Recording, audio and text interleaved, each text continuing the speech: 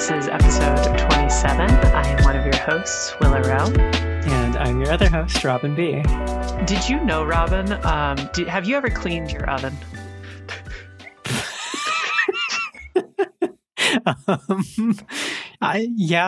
Not my current one, but I have cleaned an oven. So let me tell you, it's my deep cleaning day, as I've told you. We are deep cleaning our oven. And to do that, you take everything out of it. Like, you don't have anything in it, obviously. And then you hit the clean button. And do you know what happens? Do you know what I learned what the self-clean button does in the oven? Because I've never had one with a self-clean button, so I don't know. Well, I'm fancy, I guess. Truly. So I had to look it up. And apparently what it does is it just for like a few hours, the oven turns on and it gets really, really, really hot. So it literally just like burns everything that's in there to ash. So it just goes away. But let me tell you, when you do that, it takes 4 hours and it gets really hot. Yeah. And it gets really smelly. That sucks. I started ours 2 hours ago. Oh, no. So when your fire alarm goes off in the middle of this episode, that's why. So currently, while recording, it is hot and smelly. And I just thought, and I held this information till we started recording because I thought it would be funny. So you would have a record that you're gassing yourself currently. Yeah, exactly. So anyways, Aloy's gay. Yeah, that's pretty cool. Good for her. Yeah. I feel like we always knew. Like, come on. It seemed pretty obvious. We all knew and hoped. Did you play Horizon Zero Dawn or Forbidden West for that matter? I played Zero Dawn. Yes, I played the first one. I did not play the second one. So I have also only played Zero Dawn. I loved it. I loved it dearly. I actually really like that game. But I remember there's a character in it who's like part of like the hunting group or whatever. There's this other girl and you can go down this whole hunting plot line and you get to interact with her a lot. And I was like, please. Yeah. These two, they are lovers. They're girlfriends. And I was always like, this is ridiculous that they aren't. But yeah, so now Aloy, she actually gets to smooch women. And that's cool. It's the game's first ever romance. Yeah, I was trying to think. Like, I can't really think of any other. Like, there are very oblique references to like, my wife, my husband, like other, like from like not even tertiary characters, but like whatever's beyond that. Yeah. But yeah, it's a very unhorny game. I'm glad that they did like canonically make her a lesbo though. So the character that she like smooches, is she somebody who's just introduced in the DLC? Do you know? I haven't really. As far as I know, yes. Just some girl they invented for her to kiss, which is a perfectly reasonable thing to do. She needed to kiss a girl. She really did. They need to invent one for her. I'm glad she, has bitches now. It's true. Yeah, but this was the we're gay corner, and we're happy for Aloy to be also gay. Shout out to women lovers everywhere. Women loving women. But in other news. In less important news. Yeah. Nintendo did another Indie World showcase. I'll just get it out of the way. Silksong was not shadow dropped, so tragic. Everyone's hopes once again. Yeah, seriously. I do think it's funny that whenever they do an Indie World showcase or just anything, the chat, if you look at the chat, it's always just Silksong, Silksong, Silksong. God, the chat for all of those events is always such a fucking nightmare. Like, I always close it after like 10 seconds because it just becomes like Nintendo seems to be less bad than the others, but for a lot of them it's just like anytime there's a woman or a person of color on screen, it's just like, oh no, what is happening? But they showed off a bunch of games, so I just wanted to like talk about it and see if you thought there were any cute things. Yeah, because we talked about it like just very briefly as it was happening, and how it was it felt like nothing that was that exciting. But then when I looked over the list of games afterward, I was like, no, actually there's some good stuff in here that I'm fairly excited about. I just think for whatever reason the show was not very. It wasn't an exciting show to watch. Yeah, it's weird because we've talked before about how like the Nintendo Directs tend to be the best of these sort of digital showcases. But for whatever reason, this one just kind of fell flat for me, even though like just looking at the list of games, I'm like, oh yeah, I want to play a lot of these, actually. I will say, though, they started off with this game, Mineko's Night Market, which looks so cute. I know. I've been following this game for so long, and it's one of those games where, like, I keep thinking, like, oh, it must have come out already, and I just didn't see it because I've been watching it for like years at this point. But it just keeps looking cuter and cuter, and I'm so excited that it finally has a release date. I love the art style. It's so cute, really pretty. I just, a game that involves a cat and everything. It looks very, very fun. What else was there that looked good to you? Because I have a feeling you were interested by Rift of the Necrodancer. It's a big year for like rhythm games. Yeah, that's interesting. It is. So this is like, as the name probably tipped you off, by the same developers as Crypt of the Necrodancer, and then Cadence of Hyrule, which was a like Zelda themed spin-off of that game. But instead of like, those games had a very different play style than this one. This is a very like, hit the notes in the lanes as they come down type game with some interesting twists, which I was glad to see that there were those twists. Like this developer has done such interesting things with rhythm games. I don't really want to see them do a straight like rock band kind of thing. So it's cool to see that they are like using that formula, but like mixing it up a lot. I know I sent you a message as this trailer was unfolding that like every woman in this game is so attractive. So true.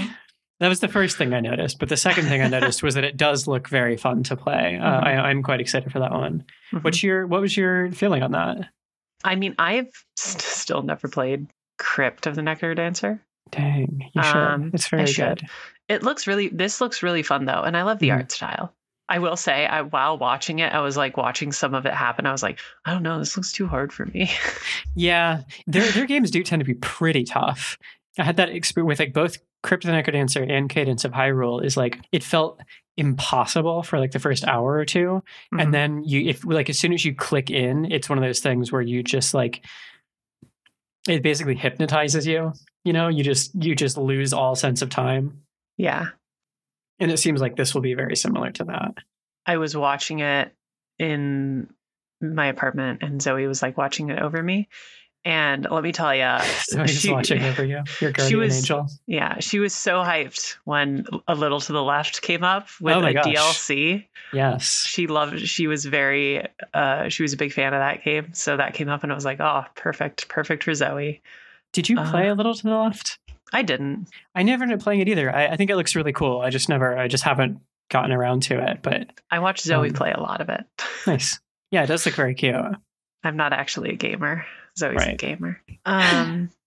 Did you play Cult of the Lamb? Yes. Do you like Cult of the Lamb? I was into it. I had issues with it largely, and just like I didn't think the combat was that great.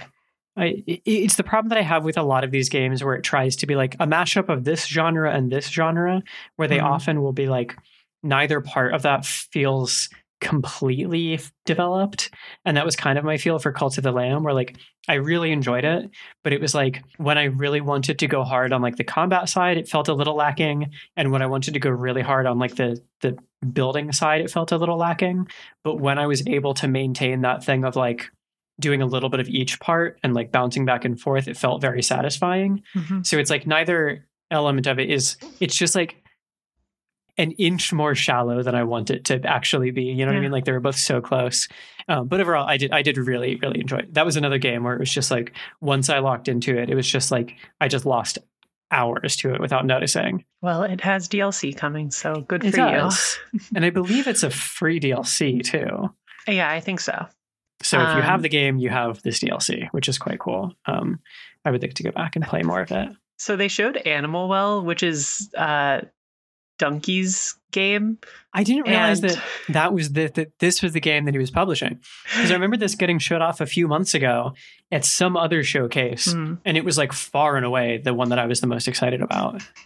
I will say, so like this game looks fun. I'm like really jazzed. It looks really cool. I like the art. But the best part of this, game during the showcase was definitely the live part, where it was like the video of Donkey and the like other developer, like the guy who's like mainly the developer, it seems like. And they're sitting at like a little like pond or like a lake or something, and the developer's just talking about what it's like making this game, and Donkey is in the background just like hopping across stones in the shallow part of the lake. He just like trips and kind of like falls in a little bit. So good. It was the best part of the entire showcase. It was so genuinely funny. I didn't I saw that part, and I kind of turned down the volume because I was like, I can't deal with this. I don't want to. I'm sorry, Donkey. I don't want to hear you talking about this game. I enjoyed it greatly. I'll have to watch that part though, because I don't know. I have this weird like cringe reaction to a lot of like the live presentation parts of a lot of these shows. Mm-hmm. There's just something about that, like if it's not a developer, if it's just like anyone else talking straight to the camera, I'm always just like, I don't want to hear about it. Like I don't care. Like, yeah. Another game that I thought looked very cool and that Zoe just was so vocal during this press conference or showcase, but Crime O'Clock. I will never understand the things that like the kind of games that like Zoe starts paying attention to. It's a really I could never predict which games Zoe is going to like. We really do need to get to the bottom of it. Mm-hmm. We'll see. Maybe if she ends up, earning a place when she kicks her ass in the contest. But yeah, it does look very cool. I'm not sure I totally understand what the game is.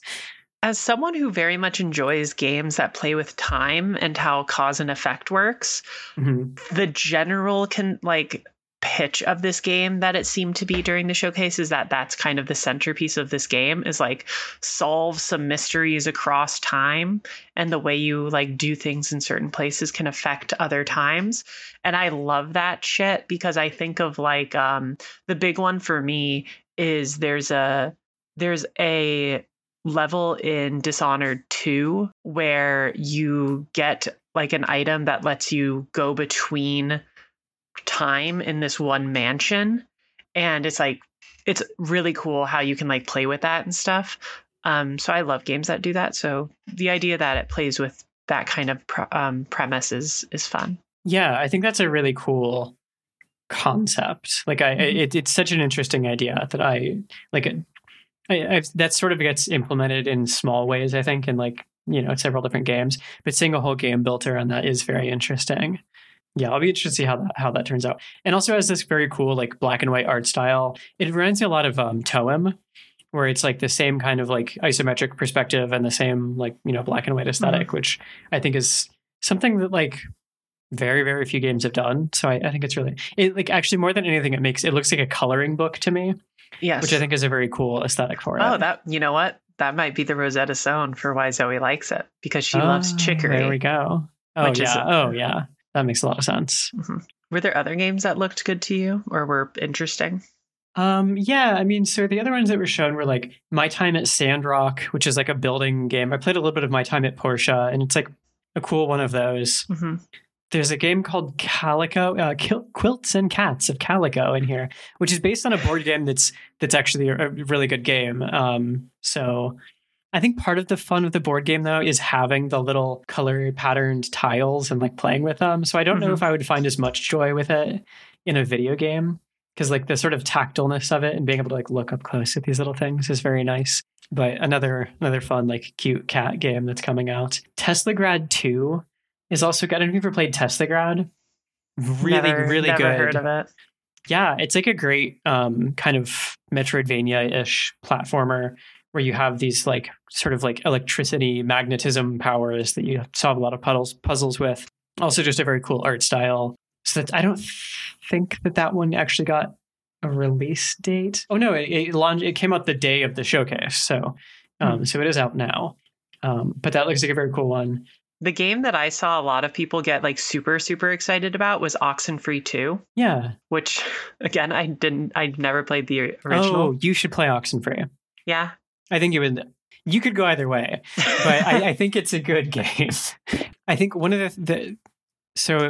Oxenfree is like a kind of adventure game, like a 2D adventure game. Mostly it's solving these little puzzles as you explore this kind of like haunted island, but it's mostly about like conversations. Like the big thing about it was the conversations that your character can have with other characters on the island. And I think the thing that a lot of people really appreciated about the first game was like, it's a cast of teenagers and the dialogue is like so good and so real for like how teenagers would talk. Like it's very easy to be cringy when you're trying to write dialogue for like younger people. And I think Oxenfree did a really good job. It's also just gorgeous. It has like just a really, really distinct art style that has lots of like, one of the main premises of the game is you have a radio and you can tune to different stations that basically let you like bring these like ghosts or these like echoes of things that have happened on the island like back to your time. And that's accompanied by some really interesting like visual effects, like screen effects and stuff. So it has just a really great look. It's like a very interesting style of play and like it was very well written. So I'm pretty excited for that one. I think I'm a little less excited. Like I think the first one did so well at like seeing that premise through to its like doing the most it could with it, that like doing it again actually seems a little less exciting to me, because it's like, well, you already kind of like, I don't know how you could have done that better. So it's kind of like, what are you doing this time? But it still will be cool to see like how the story progresses. I think Oxenfree is definitely worth playing. Yeah. The other sequel that a lot of people were very excited for was Blasphemous 2. Which is another Metroidvania. And did you play the original of this? Nope. I played a bit of it. To be honest, I found it a little too punishing. Like it's really difficult, as a lot of these games tend to be. And that's fine. Like I think I'm less attracted to that type of game than I used to be. Like when I was like really in my like FromSoft fan heyday. So I'll still play them, but I'm less like seeking that out now. But the thing that really killed it for me is there's like a lot of platforming in this game, and it does the thing where like if you fall off the screen, you just fucking die. And I'm just like, don't do that to me. Like, don't make me replay this whole section just because I missed one of these stupid platforms. Like, yeah, that seems so punishing to me in a game that's like this, that's punishing you for failure. I'm just like, I don't know. It just feels, that's what felt very frustrating to me. But it's a really good game. I'll probably try this one and see if I can be less of a scrub this time, because it was an excellent game. And again, like another just absolutely gorgeous looking game. There's, I think Patrick Klepek had some interesting stories about the original where he talked to the developers of it and how, I believe it's a Spanish developer, and they talked about how these like Catholic celebrations in Spain like inspired the look of the game. So it's just a very, very unique, art style and art direction in it. So that's very cool. Yeah. I will say, and then like the showcase ended with like a sizzle reel, and I will say there were some great things in the sizzle reel. I agree. I liked, some of my favorite stuff was in that sizzle reel. I know. Well, I know Bomb Rush Cyberpunk was there. I know. Like, okay. I know, dog. You've told me. With a release date, was this the first time they announced a release date? They may have announced and then pushed back to like indefinite at some point. Yeah. But yeah, it's coming out in August now, and I'm so excited. I'm so happy for you. There's also Little Kitty Big City. Yes, which looks great. It's pretty Did cute. you see the thing the developer posted on Twitter the other day? Someone wrote him an email. Where someone emailed them and was like, hey, I want to play this with my kids. As like, will the cat get like injured or like... Well, he was like, is there a mode you can turn on to make it so the cat doesn't get injured? And then I'm pretty sure they responded. They were like, don't worry, the cat can't get harmed. Yeah. Because somebody wrote in and was like, I have 2 daughters who like really want to play it. Like, is there is there an option to make it so the cat can't get hurt? And the developer wrote back like, oh, I have kids too, and like I want them to be able to play it without getting upset. Yeah, the cat can't get hurt. Like, I hope they love it. And it was just like, oh, that's very sweet. The person who wrote that email sounds to me like someone who was like, oh, Stray is a game about a cat. I'm going to play that with my kids. Yeah. Doesn't want to make that mistake twice. Yeah. Oh, man. Little Kitty Big City I is another one that I've been like waiting for so long. Paper Trail is another game that was shown off in the sizzle reel and announced a release date. And that's a game that I've been looking forward to. They have a demo on Steam that's really fun. It's basically like, it's like a 2D game that the mechanic is kind of based around like the levels are like on paper basically, and you can like fold it like origami kind of, and it changes how you progress. It looks really, really cool. I like the art style. I think that'll be fun. Did you ever play Carto? No. This reminds me a lot of that. Carto is a game where you're exploring this island. It's like a very similar perspective and like kind of aesthetic as this game. You're exploring an island and you can find little pieces of the map of the island as you go, and you can then like build a map out of those pieces, and wherever you place them is how the island is. So you can like rearrange the map as you're exploring it to like, if I need to get to this section of the island, but I need a bridge to get there, I can take a bridge from somewhere else on the map and put it where I need it to be, and then cross that bridge in like the actual island. It's a very cool idea of like manipulating the world through a map that looks like quite similar to this. And then, last but not least. Well, before we get to last but not least, because I know I know what you're excited about. There's a game called Chance of Senar on here. Okay. That I also looks really cool. I played a demo of this during the last Steam Demo Fest, which this reminds me quite a bit of Heaven's Vault, which was a game about like piecing together you play as like an archaeologist trying to figure out a language. And this looks quite similar, where you're not aesthetically, but just in that concept where you are kind of finding bits of language and using that to figure out what it is that you're seeing and like sort of learn this made up language as you go.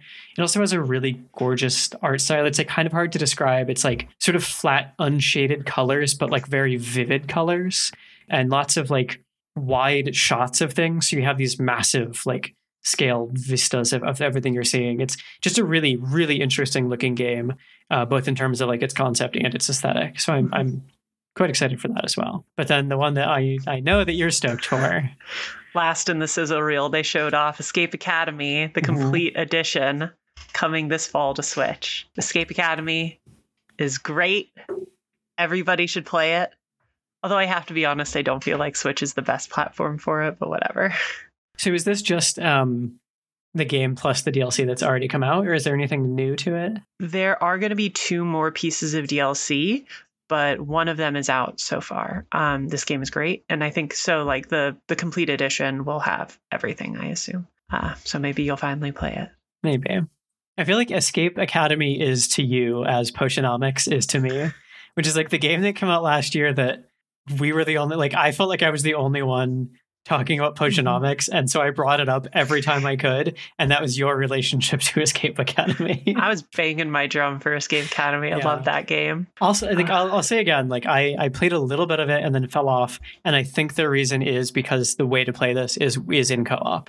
It seems like if you have someone to play it with, this seems like a really, really incredible co-op experience. Yeah, it's a co-op game, definitely. So yeah, I'd say like, weirdly, like a show that I watched and I was like, oh, that was a disappointment. And then it actually wasn't. Like there was just something about the presentation, I don't know, that I didn't like, but there's like actually a lot of good stuff on here. And most of it coming quite soon. So once again, the Switch continues to get like basically every indie game that I'm excited about that isn't like only coming out on itch, Yeah. Well, in more problematic games that are coming news. Yeah. There was the first gameplay footage for this game called Unrecord came out. And the whole pitch behind this game is basically you are a cop, red flag already.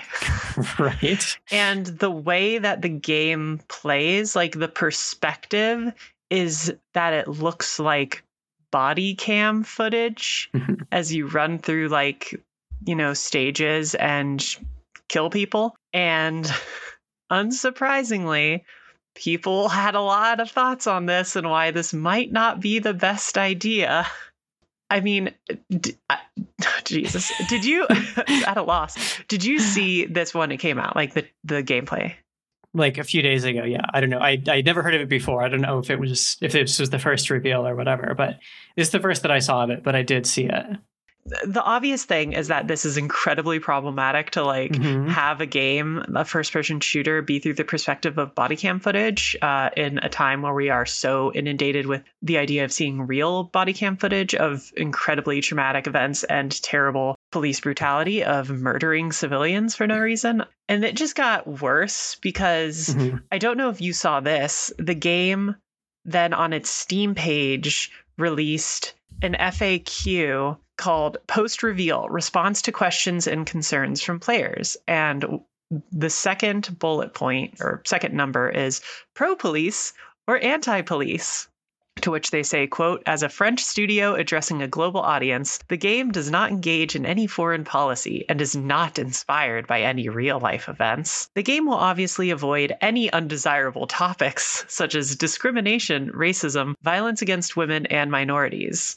The game will have no biased or Manichean, I don't know how to say that, take on criminal acts and police violence. We also respect and understand people who may feel disturbed by the game's images. Art cannot fight against interpretation, unquote. I'm like, well, if you're not going to talk about discrimination, racism, violence against women and minorities, then your protagonist shouldn't be a cop because that's their favorite thing. Yeah, it's genuinely an insane statement. Like, I do want to read the a bit from the following paragraph in that response, which is... the public generally trusts film, series, whatever that means, and novel writers on the intelligence of the point of view when it comes to detective, gangster, or police stories. Why not for a video game? If the game presents political messages, they will be made consciously or in your interpretation. But you just said that you're not going to address any controversial or possibly upsetting topics. So also, it's like the portrayal of cops in media generally is problematic and biased. Right. But it's just like a hell of a thing to say, to be like, oh, obviously, like, we're not going to address the topic of racism or discrimination.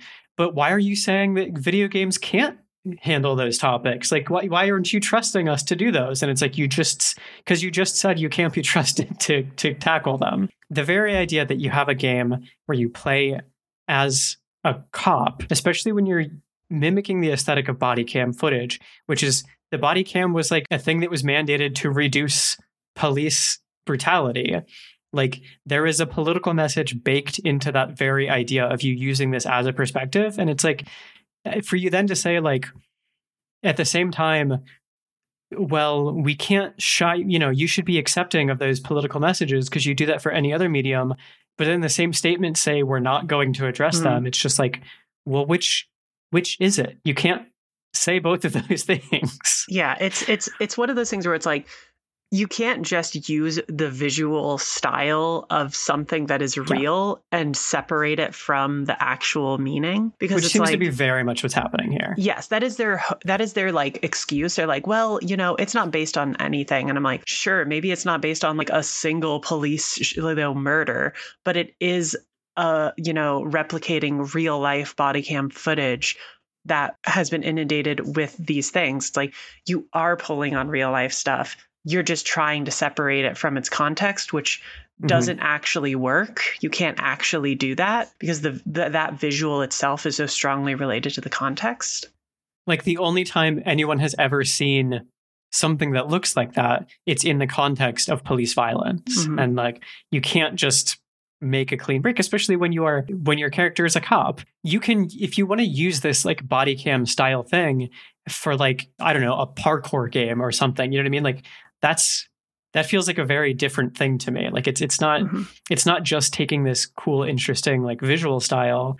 It very much seems like there was no thought given to how people would react to that. And like, with a very reasonable responses that just like, this is like a very upsetting thing to play off of. It's also the fact that, like, in addition to the fact that you are using this like real life visual thing, you are putting it inside of a game and a genre that is expressly about shooting the enemy. So you're saying that the like people you're pursuing are the enemy, they're the criminal, whatever. And also, it's a game about being trigger happy. Like, it's a first person shooter. It's a game about you go, you kill. In the form of a body cam footage is ridiculous to like show to the world, because, like, I mean, not to mince words, it's like what cops already do. I had a lot of thoughts about this beyond like just the fact that obviously it's bad. Something that was really interesting to me is that, there is a question, obviously, when this comes up of like, why is this game specifically having this reaction? And it's this idea that it's like, it's too close to home. It feels too real. I kind of saw like, there's this interesting aspect of the medium in general where this is objectively terrible. But it's like, we need to take stock of like first person shooters in general also, because they've always been this bad. Yeah. It's just that the problematic part about this that makes people uncomfortable, and like most people who are talking about this game, like obviously the like problems with this games are so true. This game should not exist. But it's like, one of the things that happens is it's the idea that, you know, the idea of police violence is, while it's existed truthfully forever, police have always been terrible. It feels so presently modern. Mm-hmm. So we are like, it feels wrong to put that on in a game. It also feels so close to like most of the reactions I've seen are like from the US audience. And it feels, again, too close to home, because that's us. That's our country. That's like something we are actively dealing with. So it's problematic of you to try to do that in art, even though obviously this is a terrible attempt to talk about anything. But it made me think a lot about how we consume the like first person shooters and how they've become so ubiquitous in gaming. Because if we think about like Call of Duty and Battlefield, which are the two that like the military shooter, those have always been about making the idea of war and shooting exciting and showing it as heroic, which you could argue this body cam police shooter would also do. It's just been more acceptable. While, of course, there have been a lot of people talking about how problematic the first-person shooter genre is, by and large, it's gotten to its point of success because we don't care, because it's the other. It's against the other. We see it as like, well, it's about war, which war is good because we're fighting our enemy. And our enemy is like the non-white foreigner or the terrorist or whatever. And it's almost like, I don't think I've seen the FPS genre ever be able to like say something interesting, even with, why can't I think of the shooter now? It's not a first person shooter. It's a third person shooter. Do you know what I'm talking about? Are you thinking of Spec Ops? I am thinking of, thank you. Okay. Like Spec Ops The Line is the one that people point to the most. Right. But it inherently has its own problems too. Yeah. It's just, I think it sticks out because it's like the only one that I can think of, one of the few that actually makes the attempt. So whether it's successful or not, like it is one that is aware of what it's doing. Yeah. And like this whole discussion made me think of, there's this really, really great video called The War Economy, Neocolonialism in Games, by the YouTube channel Game Assist. They do a lot of really incredible like YouTube videos, like talking about like really interesting real issues in games. And they talk about like the entire shooter genre and the idea of the entertainment war machine, and how video games like perpetrate this idea that like the idea of like the war and the shooting is good. And this just feels like it's almost like natural that a game was going to become this.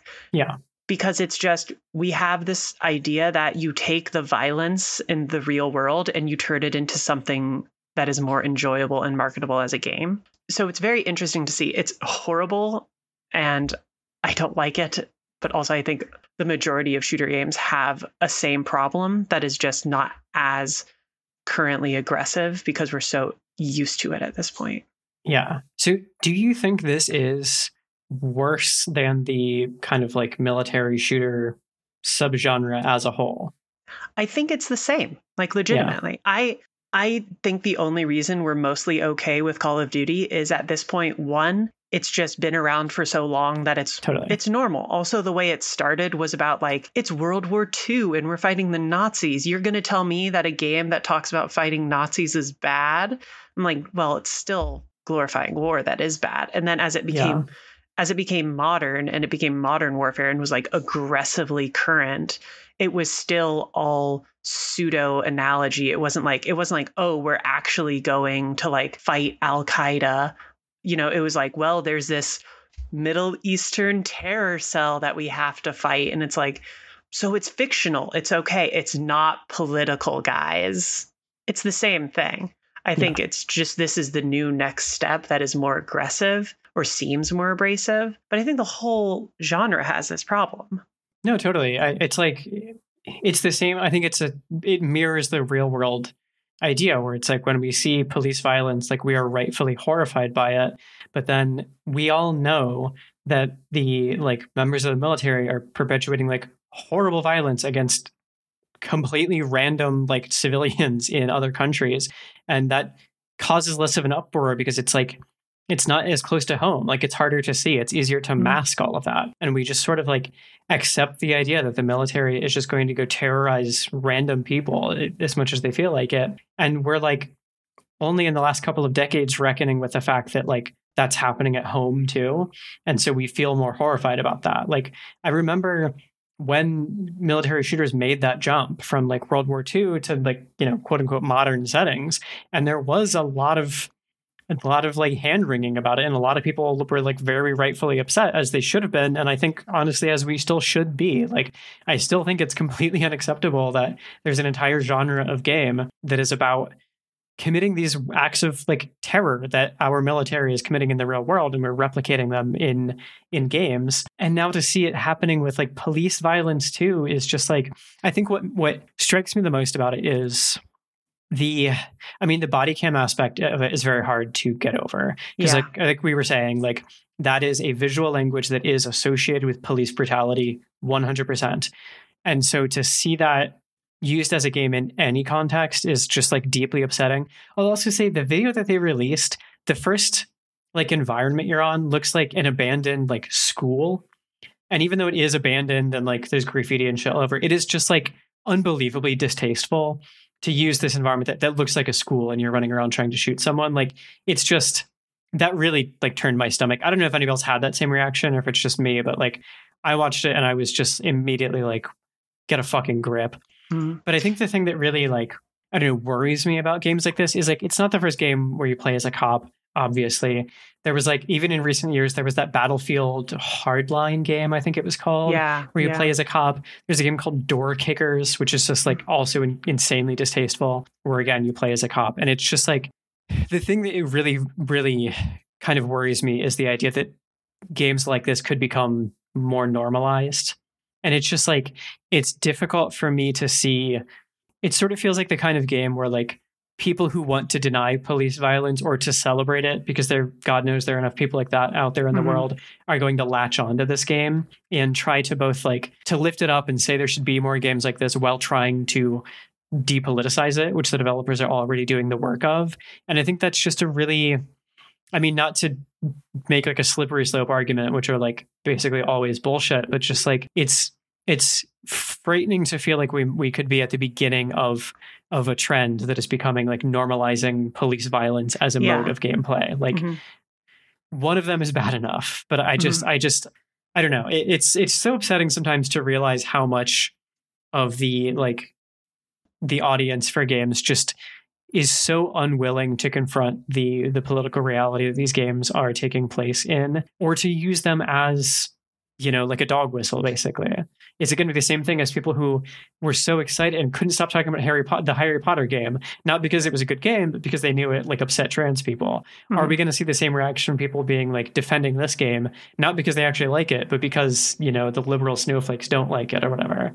And again, that's like projection and that's in an imaginary scenario, but it's hard to imagine it not happening, you know? I don't know. Yeah, I think for me, another thing that I kept thinking about, which is to even a little bit even more extreme, was 6 Days in Fallujah. God, yeah, I forgot all about that. Which, you know, the whole controversy about that game was that it was like, it was going to talk about quote unquote true stories of Marines. And it was like going to be a tactical first person shooter. And people were like, well, this isn't kosher. This is too close to the real thing. This is problematic. Like there's a lot of issues with it. And, you know, luckily that game has kind of gone away, although allegedly it's still in development. But like it feels similar to that. And I know I sound like such one of those like stupid gaming journalist snowflakes, but it's like, maybe we should just try to not make games about shooting people, whatever. Yeah. It's like, I don't know. It's very hard to see this as not glamorizing. You know what I mean? Like, this is a power fantasy game, and the power fantasy you're inhabiting is being a fucking cop. And it's just like, that sucks. Sorry, that sucks. Like, I don't know if I have anything else like intelligent to say about it. It's just like, just seems like a bad idea from top to bottom. And it's just distressing sometimes to see the unwillingness of people both developing and playing games to grapple with like, what is the message you're actually sending, you know? So yeah, that's all I have to say about that. Yeah. speaking of shitty cops and video games. Coffee Talk. So yeah, Coffee Talk episode 2, Hibiscus and Butterfly is out. I played it. I reviewed it. I gave it the lowest score it received. Shocker, I gave it a 6 out of 10. And I think my overall consensus on it is it's a really great game to play on endless mode with your own Spotify playlist on.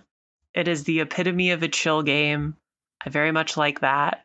But the story is kind of mid, and also the thing, and I say this in my review basically, it's like all the things in Coffee Talk 2 that are not great kind of exist to some level in the original. And I think this game just shows that more. But the biggest problem is that the story kind of like suggests all these like larger social issues at play in the world and never really actively deals with them in the like real narrative of talking with with characters, with the exception of like maybe 1 or 2 stories.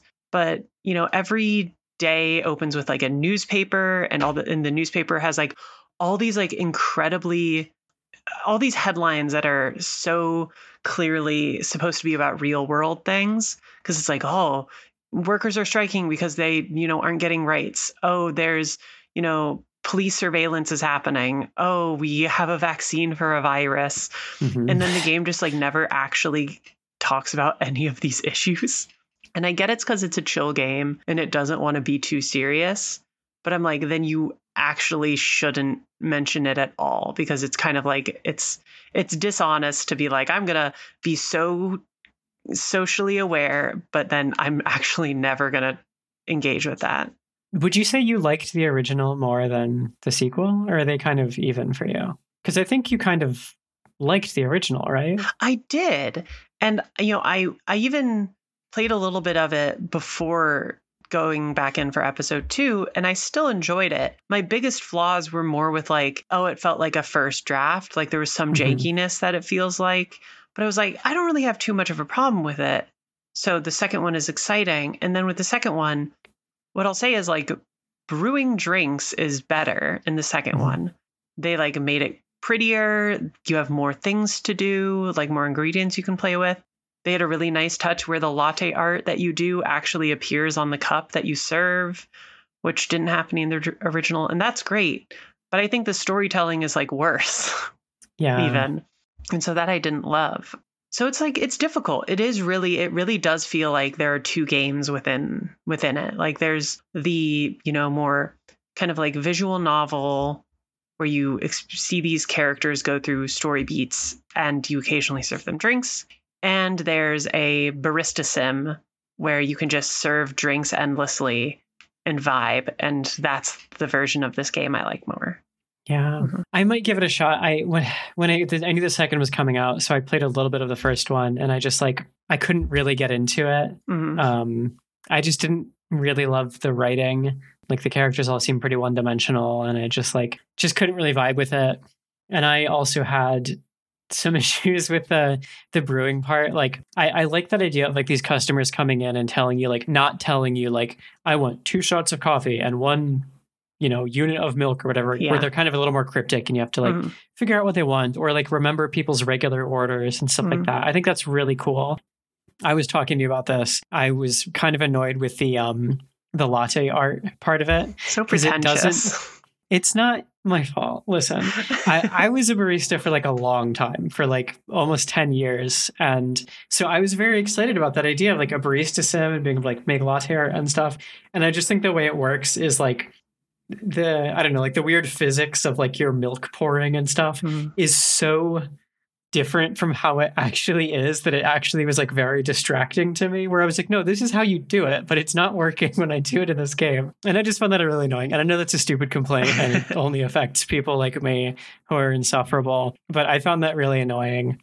But I don't know. I like the idea of it. I really want to like, maybe I should do what you said and just try the endless mode with like a Spotify playlist. I can break out my old playlists from when I was actually a barista and see if they still hit the spot. I will say, if you are going to play this game, I would say to definitely play the first one again, because it feels so connected. And there will be moments where you'll be talking to customers when they come back. And it's like, it can be your first interaction in the second game. And they'll just be like, oh, serve me like my usual. Or like, serve me what I like always get. At one point, like one of the characters is like, serve me the drink that you gave me the first time we met all those years ago. And you just have to kind of know. Yeah, that's cool. Yeah. I do like that. I mean, that's cool. I don't know how appealing like playing through both of these games is. Very fair. But yeah, besides that, what have you been up to this week? Yeah, gosh. I have still not really been playing games very much at all this week. I've just been continuing to try to find a job before I lose my apartment. So that's kind of my major concern at the moment. So I don't really have any games to talk about. So I kind of quickly just want to shout out, I just started reading a book called The Video Game Industry Does Not Exist, which is by Brendan Keogh. I've like just started it, so I don't really have like too much to say about it, but it's an interesting look at like what the games industry is and like how we are like hyper fixated on the blockbuster game. And like that is many people's idea of what the games industry, quote unquote, is. And this is just like attempting to tell a more, just like a broader, more realistic picture of like how video games are actually made. It's available as open access on MIT Press, so you can read it for free, which I highly recommend doing. Like I said, I like barely started, but already I'm really, really excited to continue with it. So the other thing I quickly want to shout out is an album that I've been listening to nonstop this week. It came out like a week ago, and I don't remember where I heard of it. It was just like somewhere on social media, I guess. There's an album called Maybe You'll Find Me by They Devil, and you can just get it on like Bandcamp or whatever, which is what I did. It's just like a cool, like it's a one-person act, I believe. It's just kind of like sad computer music, which is perfect for me because I'm a sad computer girl. But it's, just this very like chill electronic, like kind of low key, but I've really been listening to it. It's like an incredibly short album. Most of the songs are like 90 seconds long. So the album as a whole is like 20 minutes long. So I've just been listening to it on loop like all week. It's a really, really good album. I'm pretty obsessed with it at the moment. Yeah. So just want to give that a quick shout out. But how about you? What have you been reading or listening to or maybe even playing this week? So yeah, I mean, the only thing I've been playing this week is more Misery-Chord, but I already talked about that. Still good? So still good. Still love it. But besides that, the big rabbit hole I fell down was watching these YouTube videos by this amazing YouTuber, Hazel. Their YouTube is at Hazel, but it's 3 H's. They're just like these really interesting, like long YouTube videos. They actually range anywhere from like 30 minutes to like 2 hours. They're really interesting. And she just goes into a lot of like interesting subjects about anime. A couple of the ones that I've watched so far I got into her because I watched her FLCL video, which is this anime that's pretty weird. It's a really good video. The one that I think I've liked the most is her video called The Anime Countryside, which is just all about the idea of the countryside and the country and how it's portrayed in anime and how it's portrayed over time in anime. It's really good. I feel like it's one of those things where it starts where you think it does, where it's like, well, obviously the countryside is portrayed as this relaxing place, but like it goes into really interesting discussions of like, well, why did this genre in anime become popular and how does it like relate to like different eras of like real Japanese history? It's really, really good. So I would just recommend you go to her YouTube, pick a video and watch them. They're very good. I really like them. Yeah, that sounds really interesting. Mm-hmm. But I think that will be it for a sort of grab baggy episode. You can listen to Girl Mode anywhere you listen to podcasts. You can find us on social. We're on co-host at girlmode-pod, Twitter at girlmode_pod. We're on Tumblr. We are. I don't remember the URL. And we have one post. So. Yeah, if you want to go look at pictures of X-Men things, you can find our Tumblr, whatever. Yeah, we trust you. You can find it. Yeah, you're smart. We're not going to talk down to our audience, okay? Yeah, no, they're big girls. Yeah. You can find me on co-host and Twitter at The Willow Row. And you can find me on co-host and Twitter at Robin Bombas. Make like Aloy and go smooch some girls.